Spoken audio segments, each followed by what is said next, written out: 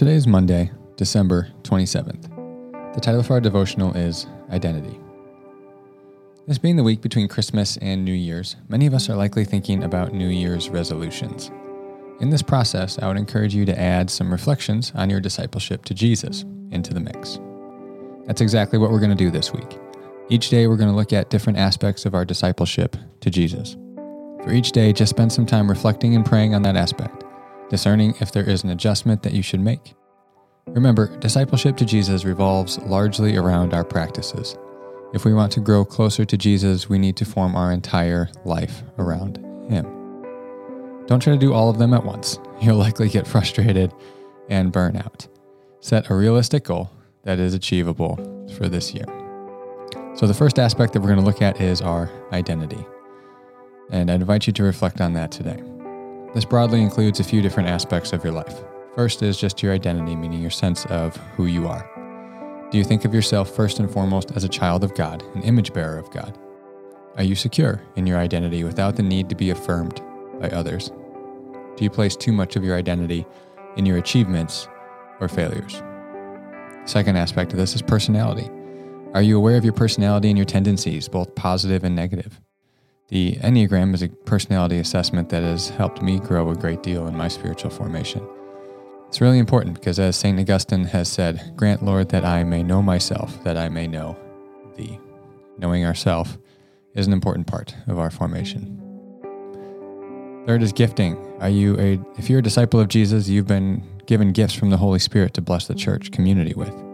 Are you aware of them? Are you employing them as a blessing to your community? Fourth is calling. Think of your calling in these three different senses. First is the identity sense that we've already been talking about. Who you're called to be, that is a child of God. Second is our general calling, things that all Christians are called to do, things like be generous, love one another, forgive, live ethical lives, etc. The third is our specific calling, that's your occupation. This is what God has specifically called you to do in fulfilling the creation mandate, to build culture, to make something out of creation. This doesn't have to be in the church or ministry, but it certainly can be. So this third one is the one that most Christians wrestle with and the one I'm specifically talking about here. So in that vein, are you content and fulfilled in your work? Do you have a sense that this is what God has called you to do? Is your perspective on your work one that brings you personal joy and fulfillment? Can you say that you do your work for God's glory and for the world's good? And since this is a devotional, I thought I'd include a few scripture verses on the topic as well, so that you can think about these as you reflect on this. First is Galatians 2:20. Paul writes, "I have been crucified with Christ. It is no longer I who live, but Christ who lives in me. And the life I now live in the flesh, I live by faith in the Son of God, who loved me and gave himself for me." Ephesians 1:4-5. "For he chose us in him before the creation of the world, to be holy and blameless in his sight. In love, he predestined us for adoption to sonship through Jesus Christ, in accordance with his pleasure and will." Romans 12:4-6. "For just as each of us has one body with many members, and these members do not all have the same function, so in Christ we, though many, form one body, and each member belongs to all the others. We have different gifts, according to the grace given to each of us."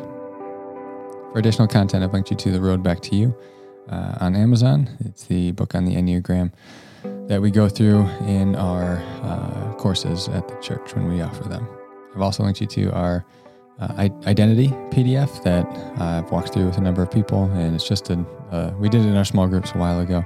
It's kind of just a resource for a lot of the identity work that'll ask some good questions and go through some good scripture texts on who we are in Christ and how we should think of ourselves in Christ.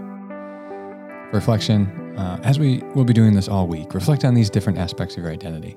So if you find an area lacking or incomplete, consider how you can grow in that area over this next year. Consider reading some good books or utilizing the resources I've included above.